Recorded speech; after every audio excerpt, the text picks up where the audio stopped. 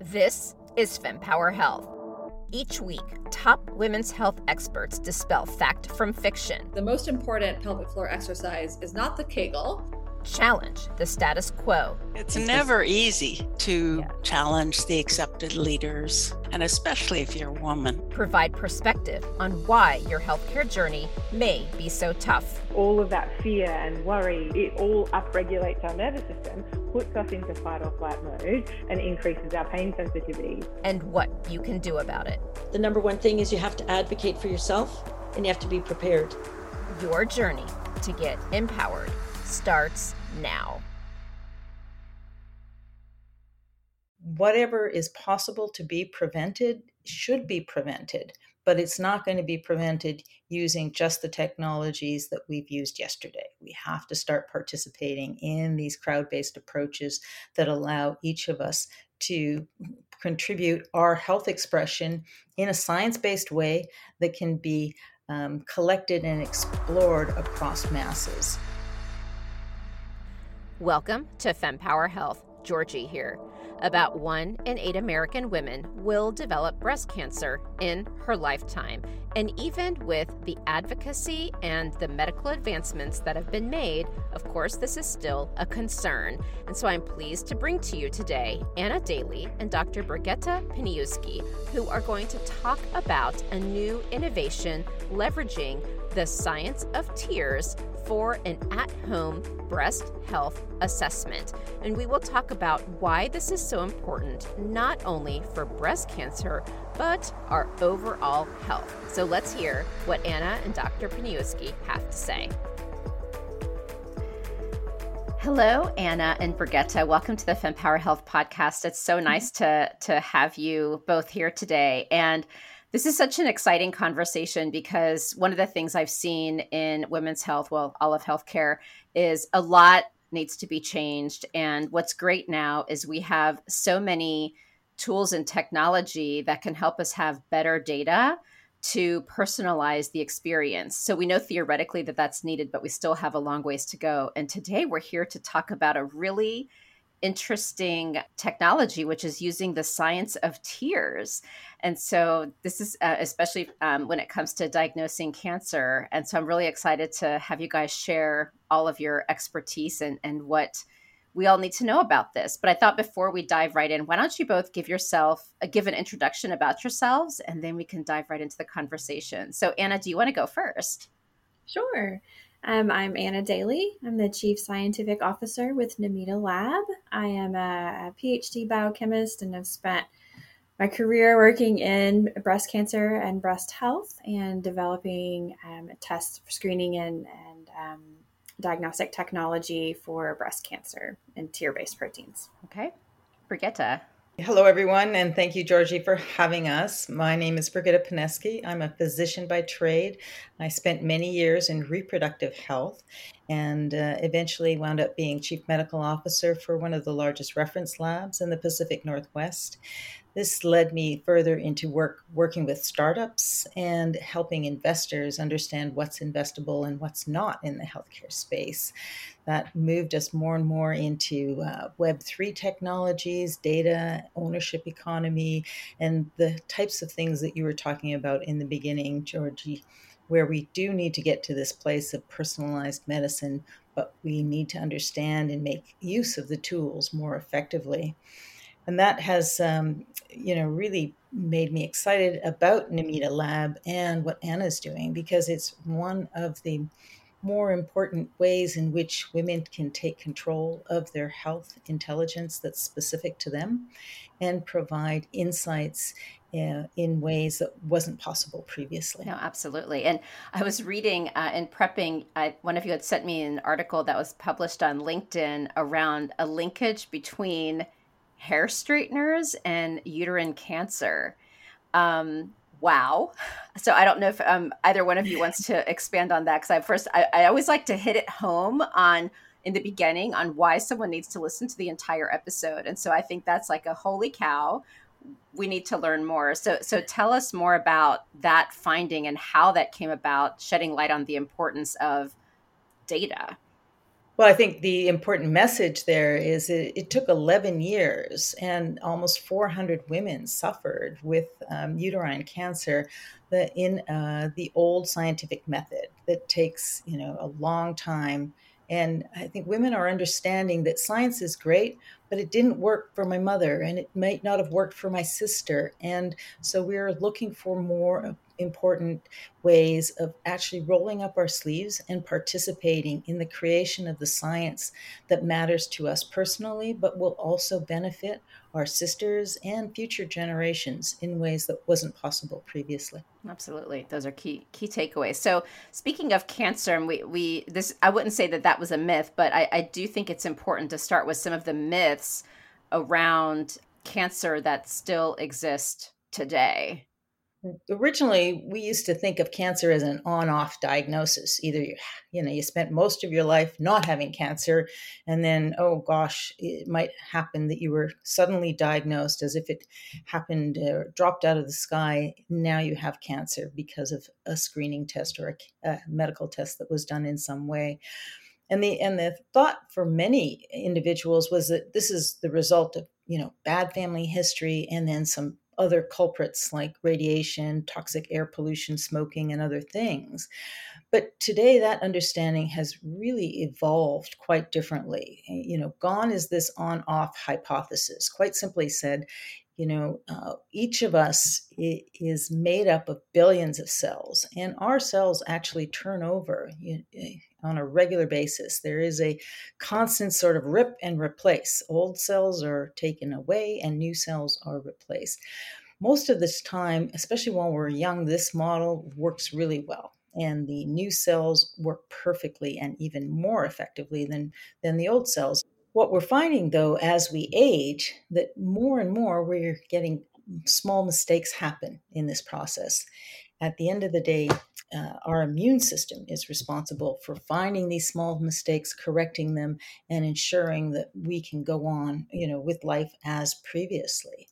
But occasionally, our immune system is insufficient, and these mistakes carry on and they replicate and they start to create clusters of cells. And then these clusters of cells take on a size that become a tumor. And then these tumors interfere with the other processes that are happening around them.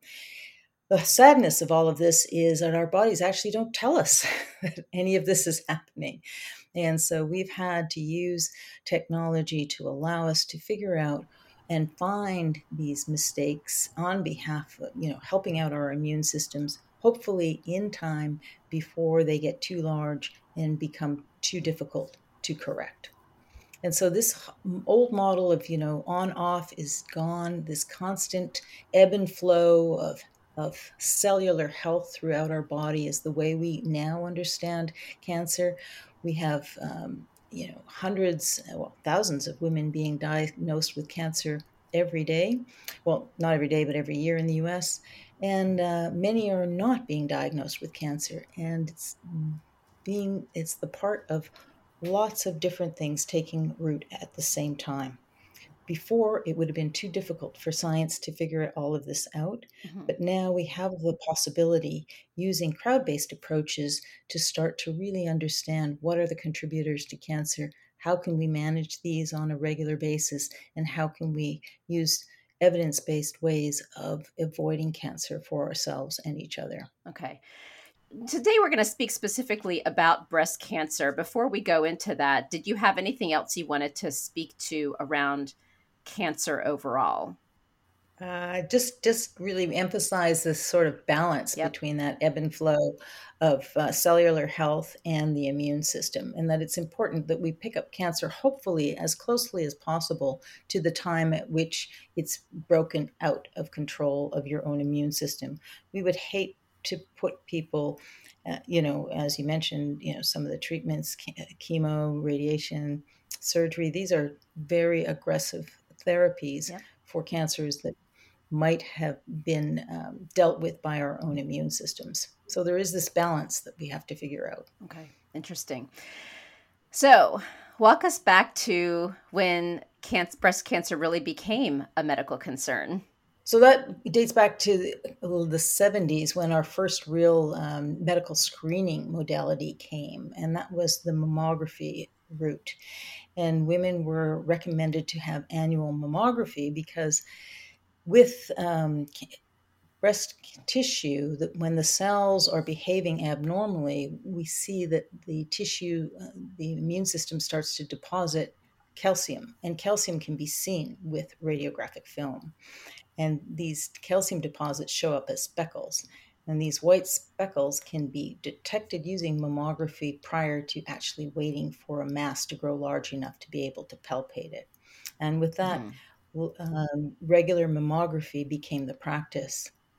There was a study in cancer detection and prevention in 2007 that kind of walked through the history of mammography. And when we think about, as Brigitta said, in the early days in the 70s, normally you only went in if you felt something. And so about 4% of breast cancers were detected at the time by mammography. Then when they really started implementing it as a standard of practice, and this is back when they did film mammography, so they were, reviewing film specifically, and they caught about 40% of cancers. And we've all heard about the transition from film to digital, from 2D to 3D mammography. So there has been all of these technological advances in mammography. And still to date, we catch about 60% of breast cancers by mammogram alone. So about 2/3 of breast cancers are caught by mammography. The other third are usually caught by someone who you feel a mass. And probably that's someone who may be under the age of 40 or may not be screening, or they have what are called interval cancers. So interval cancers, and that rate sits at about 10% of cancers are called interval. So that's if you've gone in for a screening and then you feel something before you get to your next screening. So within that year, that's turned an interval cancer. So, right now mammography is our gold standard, and the best way to catch breast cancer early is to screen. And we sit around 60% of those cancers. So since about 2003, that number hasn't changed. We're hitting about 60% of cancers are caught by screening mammography. We are missing a lot, right? What would you say then are these pitfalls right now in the screening approaches? Just in general, it's actually quite difficult to ensure that most women are getting the mammograms as recommended. I think it's something like 54% of women that qualify for a screening mammogram actually have that mammogram take place. And of course, that has to do with all the complications of health and healthcare as we know it today. Some women aren't covered. There are gaps in care. There is the busy life of a woman and her family, and many other contributors to just even the fact that mammography exists. It's not happening as easily and as effectively as we would like it to. Of course, the other issue is that mammography includes radiation. We don't want to do that too often. There is a big problem with the fact that we're looking for white speckles, and white speckles are easily camouflaged by white lines, and white lines are a hallmark of dense breasts. And so that makes it difficult as well. The concern over radiation is a big one for pitfalls. Brigitta really hit a lot of them. But again, we also, one of the big challenges for women is we try to navigate this and figure out the guidelines can really be all over the place depending on, what your family history is, how old you are. There's some confusion about how often we really do need to go, because different countries do different things, different within our own country. Different governing bodies have differing recommendations on how old you are and when you should start. Do you go every year? Do you go every other year? And then we throw in, in the U.S., in our healthcare system, we're dealing with large payers. So, the Affordable Care Act, I believe last year decided they only cover every other year. So if you're over 50 and you're used to going every year, then all of a sudden now you're only covered every other. So there's all these different factors that can make it difficult to know when, if I want to do the best thing for my health and for my family, but it can be really difficult to figure out what that is. And so, I think that's a challenge and a pitfall as well. And then we throw in, this dense breast issue, which is 50% of women have dense breast tissue, then we don't have really good guidelines. There's not a consensus yet on what you should do if you have dense breast tissue and what we should tell women and what we offer them. So, I think it's an area where women really want to do something. They want to take control and make a difference and make sure they're doing what's good for themselves. But it can often be very difficult to figure out what those steps are. And I think that can be a big pitfall. You're right. It's funny. I'm actually thinking of a couple things. One, there's this moms group we get together. We're the entrepreneurial moms in my cute little local town. And we started, because since I do this podcast, we'll sometimes talk about some of the topics that I'm doing. And I don't think we'd booked this interview yet, but somehow the topic of maintaining our health came up. And a few of the moms fessed up that they have never had a mammogram because they're too busy with their career and taking care of their kids. And they actually did say, if at my pediatrician's office, I could get a mammogram or get a pap smear, I would do it. Right. But I don't have time, so I just don't. And I almost fell over because I guess just growing up in healthcare and I'm such a rule follower, I'm like, I'm going to get a detention if I don't get my mammogram. So I just go. But I have dense breasts, and now they started doing an ultrasound, but it was only a few years ago they recommended it. And it's not like my breasts changed, I don't think. This was before I even had my son, but it's not covered. It's unbelievably frustrating. I guess I just thought because it's cancer and it's so specialized and like death is a big thing that can happen if we do not take care of it. I had also thought that the entire healthcare system had organized itself properly to take care of patients and be proactive. And then once someone is diagnosed, have a perfect system in place to save these lives. And I mean, as we're starting to talk about here and what I'm seeing with my clients, it's wow. So thank you for being inventive and trying to come up with a solution here. But tell us a little bit more about, if people have questions around are there more cancers being detected? Is the incidence declining? Where does family history fall into play? What do we know? Well, as Anna said earlier, we're sort of still doing the same thing as we've been doing for decades to some degree. The population rate started out as sort of 1 in 9. Now we're at 1 in 8. It's been 1 in 8 for decades for women. And yet only less than 15% of women have a family history necessarily that's associated with breast cancer. The surveillance epidemiology and end result cancer statistics review, they just like to compile this information. And so if you were looking from 1975 to 2017, as Brigitta said, the risk in the 70s was about, it was under 10%. Then we got up to around 1 in 8, so that's 12%. And that now we're shifting to almost 13, so we're like 12.8%. The other big number that we're seeing is in the past, the number of women under the age of 40 to have breast cancer was about 6%.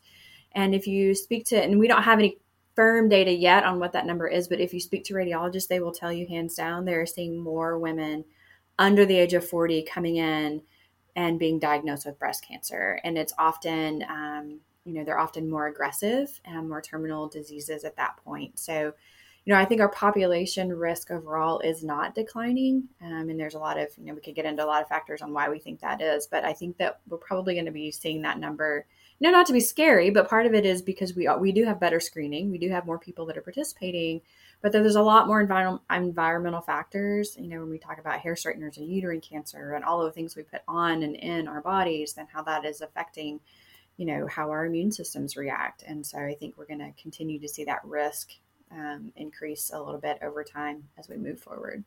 And so all of these discussions around our environment, it's no joke. I mean, you've shared the data. We used to think of cancer as hitting us in our retirement age. And now more and more, this is hitting women with young families in the workforce and really disrupting their lives in ways that are what we would call unacceptable.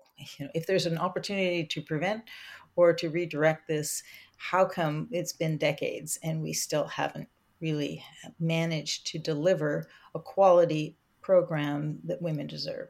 Yeah, no, absolutely. Is there anything else besides the environmental factors and family history you wanted to just touch on as far as contributing to poor breast health? So I think the way they usually separate the contributors are those that you can control and those you can't. And we've talked about the ones that we can't, which is family history and, of course, age, talking about age as waning of the immune system.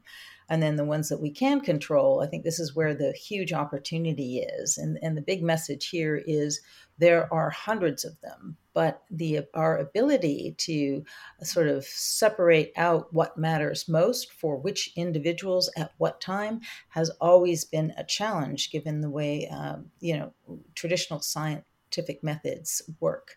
And that's why we need to move to more of a self-controlled model where women can contribute in a crowd-based manner to create health intelligence that's relevant for themselves, their colleagues, as well as future generations.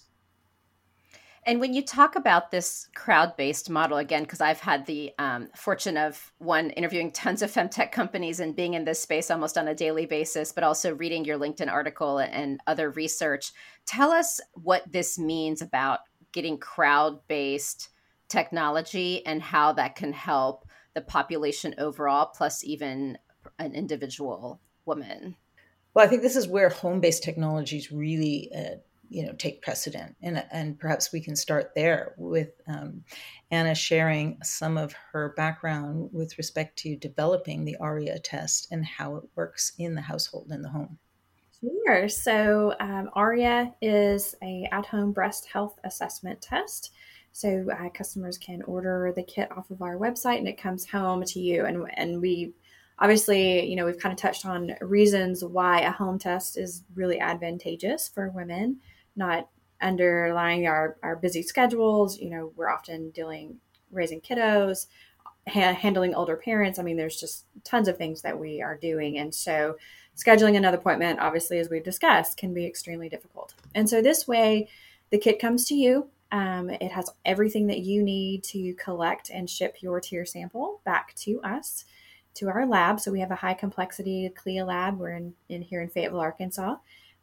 We will run your sample and then your results are available to you on your customer portal and you can review those. And then at the time that you receive your results, you also receive a link to schedule a consultation. And so one of my favorite parts of what we do is we have breast health specialists. And so these are RNs, and we have an RN who's getting ready to be an APN. She's almost done with that process. And then some sonographers who have spent their careers in breast health. So they've done everything from walk you through a screening mammogram to walk you through your cancer journey. And so they are very well versed in breast health. And oftentimes, I think we all know when you're dealing with breast health, it's often an in and out procedure. You sometimes get a letter in the mail. We often don't get a good time to ask questions. And so this is your time. And you can ask about your ARIA result, how to utilize that result. And you also, so speaking to the crowd-based part of it, we have a breast health and a quick health survey that you fill out that the specialists have access to. And we do that for a lot of reasons. And one is we're really interested in starting this community around breast health.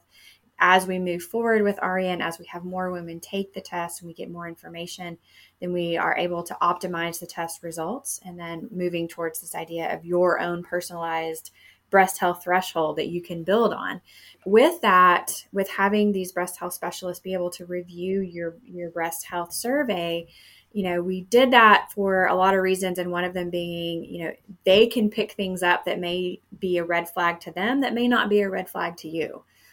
Or maybe something that somebody has brought up before, but now we all need to be hit with things multiple times. And so this is just another opportunity for them to say, hey, we see that maybe you're a smoker, or maybe your BMI is a little high. Those can be factors. Maybe you had a family history that you think is irrelevant, but actually is pretty relevant. So, we like to have that extra layer of having these women be able to discuss breast health with people who really know it. And they're genuine women. They are really excited about ARIA and about the opportunity to have more conversations because they have seen, what happens when people don't screen. And so, we have the kit that comes to you with your test result. You have your opportunity for a breast health specialist. And then we're building a wellness community, a health and wellness community with tips on health and wellness specific to breast health. And so we talk about things that easy things that you might want to remove. So we talk a lot about endocrine disruptors, so things that we put on and in our skin and our bodies and what the effect they can have on breast health. Important things you can add the fighters, so fiber, cruciferous vegetables, what we are all bombarded with supplements. So what are what ones do we really need to take and think about for breast health? And so we have a health and wellness specialist who spent her early career in breast health. So that's sort of the all-encompassing part of ARIA is we're not just a test. We're really, we are our consultation. We are building a community. And so we really want to build out this idea.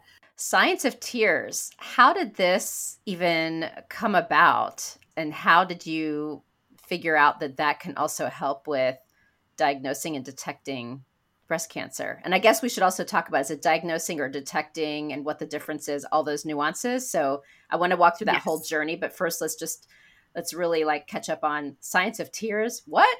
Tell us more. Yeah, sure. So tears themselves have been studied as a diagnostic fluid for decades. There's been a lot of global work around using tears. And so the idea that we talk about is tears and blood, which blood is our traditional diagnostic fluid.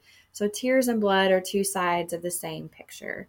So tears are a filtered product of blood. And so we're looking at proteins that have transfused back and forth or moved back and forth between the blood vessels on the inner surface of the eye.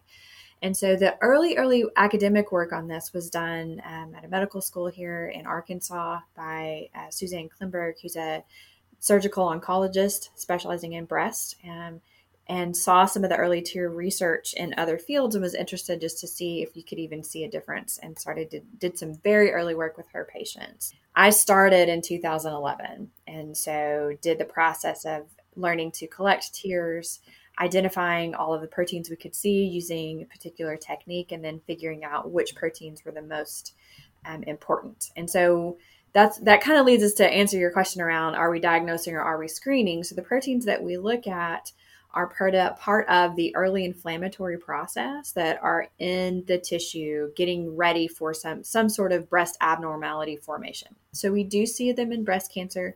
We also see them in benign masses as well. So we are a screening technology. We are not diagnosing breast cancer at this time. We are saying there is some sort of breast abnormality occurring in your tissue, and you need to go in and have that tissue examined to figure out, is it something completely benign or is it something you need to have looked at further?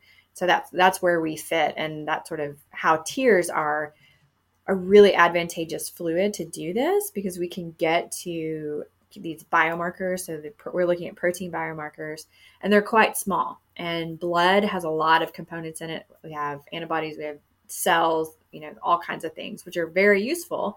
But when you're working in the protein size that we want to look at, you can't have to do a lot of processing. And so tears just provide a really nice, clean, easy fluid, easy to collect and easy to look at in the lab and get to those protein biomarkers quickly. How do you collect tears? Because when I think tears, I'm thinking crying. So Right. Is it easy to do I have to make myself cry? And a part of me is chuckling, because this is a very serious, important topic, but I'm kind of laughing. How does this work? Do I need to watch a sad movie? I'm envisioning myself getting this kit, and I'm like, what do I do? So that's one. I'm not trying to poke fun, but I'm genuinely giggling over how I'm going to do this. And then the other is, I know that especially the early at-home tests were around hormones. And, I saw all the press when those started to come out, where it's, you can't do this at home.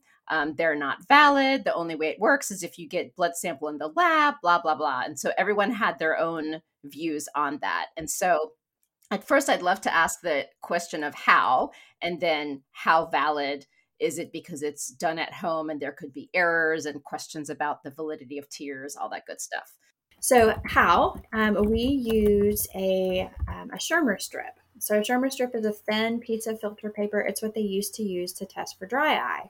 And so it feels a little bit, so you place it inside your lower eyelid and close your eye. The action of having something in your eye obviously causes your eye to water. Really what we're collecting is the proteins on the inner surface of the eyelid. They stick to that paper. Got it. And then that you remove that paper, you place it into a tube with buffer, and that sends to our lab. And during the shipment process, the proteins come off the strip and into the buffer, and we actually collect, we test the fluid itself. And so it feels a little bit, depending on the dryness level of your eyes, typically to me, it kind of feels like an eyelash in your eye for a little bit. Normally, once the end of the paper gets wet, that feeling goes away. It just kind of depends on your eye biology, really. When we think about, at-home testing, I think, we all refer, but COVID really paved the way to understand how to take tests at home. And so we kind of piggybacked off of that knowledge of people learning how to properly do an at-home test. We did quite a lot of testing internally, different stages of testing. First, we had people come into our office and we gave them instructions on how to collect a tear sample. And then we watched as they read the instructions and then collected their own sample. And then we tested them to test validity. And then we did a series where we sent kits home and had people collect samples and send back. So we did quite a lot of testing to ensure that tears could safely and effectively be collected at home and we could have validity of results. So we have quite a bit of data backing that process up as well. Have you had feedback or done research or have any commentary around the I don't want to know the results community?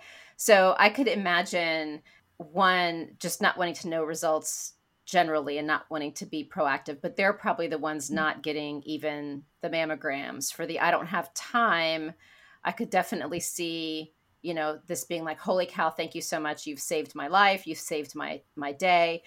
But because this is a detection and it could signal going to the doctor's a need to go to the doctor's office, could there be, it's not false positive is not the word, but could someone fear like, oh my gosh, I have to go and it's probably going to be negative. So why bother? Because are they going to fear that there's too many alarm bells, so to speak, with the test coming back saying you should go see your doctor?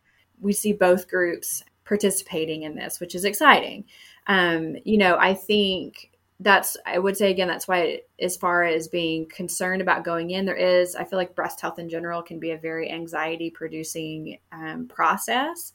And so we really try to communicate that what we're seeing is an elevation in these proteins. It could be something completely benign. And the important thing is to go in and screen and have your mammogram. I think that's also what people forget about mammograms is mammograms don't tell you that you have breast cancer. Mammograms tell you, hey, we see something. We just need to look at it some more. And so, I think there's a lot of, as a culture, we prey on that fear idea of we've got to get people in using fear. And we're trying to move away from that and trying to get people in using information and motivation. I think the way to think of this, of course, is the fact that going from zero to mammography is a big lift for a lot of women for all the reasons we said previously. Yep. And what ARIA does is give you that mini step. Let me take a baby step and see how that goes. And you just want to think of this as being a home-based test that allows you to have insight into clinically relevant events in your breasts. And those are things that you would like to know about to have the opportunity to make a decision about at the time that they're happening. So again, this is tapping into that ebb and flow of breast health. Can I tap into that and have that be transparent to me in a way that is convenient, that respects my dignity, allows me to carry on with my life, with my family, as I have done previously? And I think that's where the ARIA test fits in really nicely. And this conversation is also reminding me, information is what is going to give us power. It is what's going to make us feel empowered. And as you were talking, and I could see like you do this test and that something may or may not be detected. If it is, talk to the people on your team to help guide the women through the process. And right there, I'm just like, yep, that's what empowered looks like. Whenever you're early in an innovation with a system that is terrible. I don't know what else we can say. It's a terrible healthcare system. And you'll see my passion is breaking the silos. And luckily there's a lot of people who are in the right places. And so we're trying to figure this out. But nonetheless, given where we are today, we know that you'd mentioned even that mammograms don't necessarily diagnose either. And so I now have this test. Let's say it's go to the clinician and get the next set of tests done. Granted, I'm fortunate I have the ARIA team to educate me, but from a logistical perspective, based on the technology and knowledge that we have today, what are the next steps in that patient pathway? Yeah, I think that the bigger way to think about the ARIA test is with more and more women being empowered in this way, they will have an opportunity to share all of those contributors that they feel are relevant to their breast health. Because we alone as an individual will never find out what mattered most in terms of maintaining our breast health throughout the decades of our life. But when we partner with hundreds of thousands of other women, those types of highly specific pieces of information, rather than just saying you're supposed to be active. How active? I mean, where we have technology now that measures our activity. Give us some numbers that are relevant for Anna, for Georgie, for Brigitta. What are the numbers that are important for each of us to ensure? We want to move away from this idea of on and off, where don't do anything until you get diagnosed and then kick into action. We as a community can collaborate in crowd-based ways using home collection testing to ensure that our data is safely and effectively shared amongst each other in ways that move the needle for each of us. And I think that it's part of this much bigger movement towards science no longer just relying on randomized controlled trials, this model where everything stops moving and only one variable is allowed to move. That's not a model that is very representative of anybody's life. And so as we move more and more using these technologies into understanding that ebb and flow of our health behaviors and their specific impacts on our health outcomes, that's going to be a crowd-based approach. We're going to need everybody's participation. And the next generation really relies on us to participate in these models if ever we're going to move away from this, 1 in 8 women with breast cancer, this massive amount of affecting women younger in their careers when they have young families. Whatever is possible to be prevented should be prevented. But it's not going to be prevented using just the technologies that we've used yesterday. We have to start participating in these crowd-based approaches that allow each of us to contribute our health expression in a science-based way that can be collected and explored across masses. Wow, I got chills.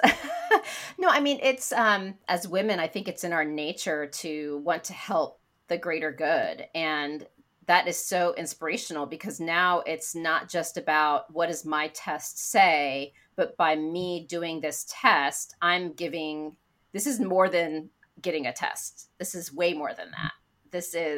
I'm now helping science better understand. And I would not be surprised if once you all get this perfected, that you will be expanding into other disease states. So if you haven't already thought about that, please, yes. The amount of information that you all can be capturing is quite remarkable. And it's going to no longer just be sort of Namita Lab capturing data. It's going to be we, the group, capturing our data and recognizing it and reviewing it on a regular basis so that we'll all see not just our own test results, but everybody's test results that is anonymized, which is completely allowing us to understand what's happening in our group. Is our group increasing our expression of breast cancer? Is our group decreasing our expression of breast cancer? And what are the contributors that are associated with this change of outcome? So that none of that health expression goes to waste anymore. Today, we're all going about our lives and our breast health expression is just evaporating. No one's capturing it. And now with these home-based tools, we have the ability to participate and capture this expression so that it doesn't go to waste, so that it does add incrementally to our understanding and to the science that we can then rely on to protect ourselves and each other. Why start with breast health?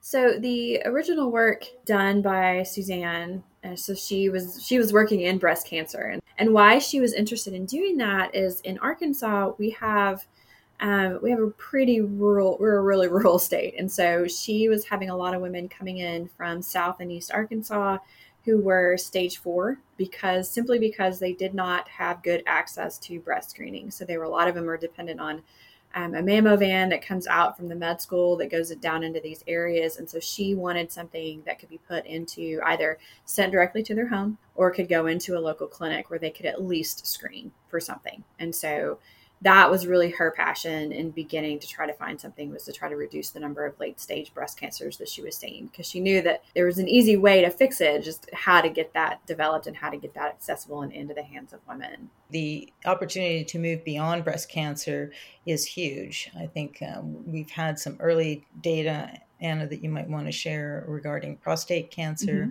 and other cancers. We have early data in prostate. We have samples for colon. We're very interested in ovarian as well. As you can imagine, those are a little bit more difficult to get, those samples. And then pancreatic cancer as well. So we have an interest in other areas that may not have good screening options. I can't wait. So now there's some other technologies that are out there for breast health, breast cancer. Can you talk a little bit about those and then how ARIA may fit in with those as well? A lot of the technologies that are coming out in breast health space, there's a lot of genetic tests that you can do that are recommended for assessing risk. And so really how we see ARIA is, when we talk about genetic risk, that is your potential lifetime risk of something that could happen. And ARIA is looking at proteins. So we call it a real-time risk. So it's really going on in your tissue. So if you put your genetic risk together with your real-time risk of what's happening and add that to imaging, that really gives you your full picture. So ARIA just kind of fits in there with other risk assessment technologies that are available. And I believe that there are some other blood tests that are being developed, and those are more on the diagnostic end. So when if you have an unclear mammogram, whether you're kind of in that every 6 month screening waiting zone, they're really kind of fitting into that niche, which is needed as well as can we help reduce the number of women who fall into that undetermined, come in every 6 months for 2 or 3 years before we decide if we need to do a biopsy or not. So that's a big area of technology and research as well. And so we're kind of in this early phase in that pre-screen. And so as far as we know, we're kind of alone in that area, but we do fit into a lot of the other work that's happening in breast health.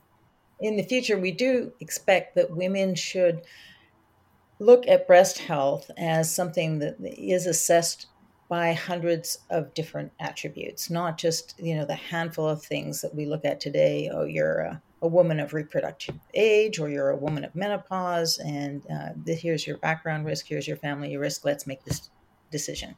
But really move into this model of here are hundreds of different attributes that determine your risk profile at any point throughout the decades of your life. And that we have very highly specific, sophisticated models that allow you to understand that ebb and flow and ensure that you are not going to be, as Anna described, a woman in some rural part of Arkansas that's going to be showing up with a stage 4. That we've had these, this period of time together for all of us to contribute our breast health expression in ways in which that every woman, regardless of how rural she happens to be, has access to the entire spectrum of crowd health expression that has pulled out what's relevant for her. It's going to be interesting to listen to this episode a year or two later, because the innovations that may happen, even in the whole patient journey from diagnosis to treatment, I'm sure people are really tackling from all different angles. It's going to be interesting to see where we are. So is there anything that I missed? One thing that we might just touch on is that history has taught us, industry has taught us that health data is very, very valuable. And, certainly the industry is generating revenues based on health data alone. And part of this movement is a movement towards the individual participating in that economic benefit, so that we are not just creating health data around our breast health for our own specific benefit from a health perspective, but also from an economic perspective.